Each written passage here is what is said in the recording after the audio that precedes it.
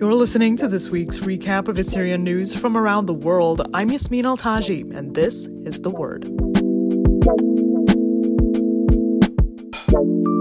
Iraq has won the Arabian Gulf Cup following a tight final match against Oman that went into extra time.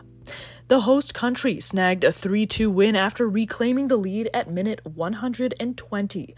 Iraq hosted this year's tournament in Basra for the first time since 1979, after being banned from the Gulf Cup in 1992 until 2004. But celebrations of the country's win were marred by deaths and several injuries following a stampede that had taken place just hours before the final match. With this week's win, Iraq has now claimed the title 4 times and finished in second place twice. And Canada is set to repatriate 23 suspected ISIS affiliates.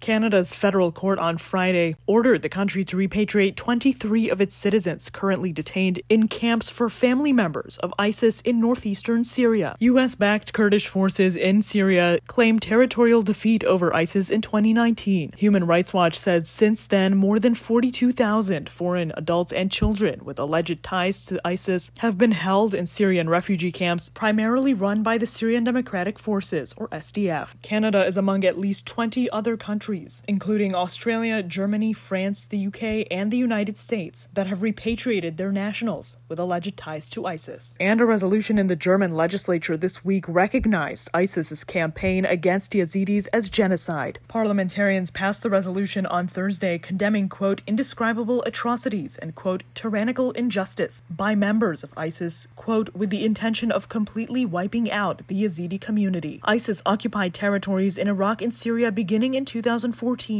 ultimately killing an estimated 1,200 Yazidis. The group targeted ethnic and religious minorities in the region, including Yazidis and Assyrians. The United Nations investigative team to promote accountability for crimes committed by Daesh said in a statement it, quote, welcomes the German parliament's recognition of ISIL crimes against the Yazidis in Iraq as genocide, which acknowledges the suffering of the victims. That's all for this week in Assyrian news. You can get more of these stories at www.thewordmideast.com. Yasmin Al-Taji, The Word.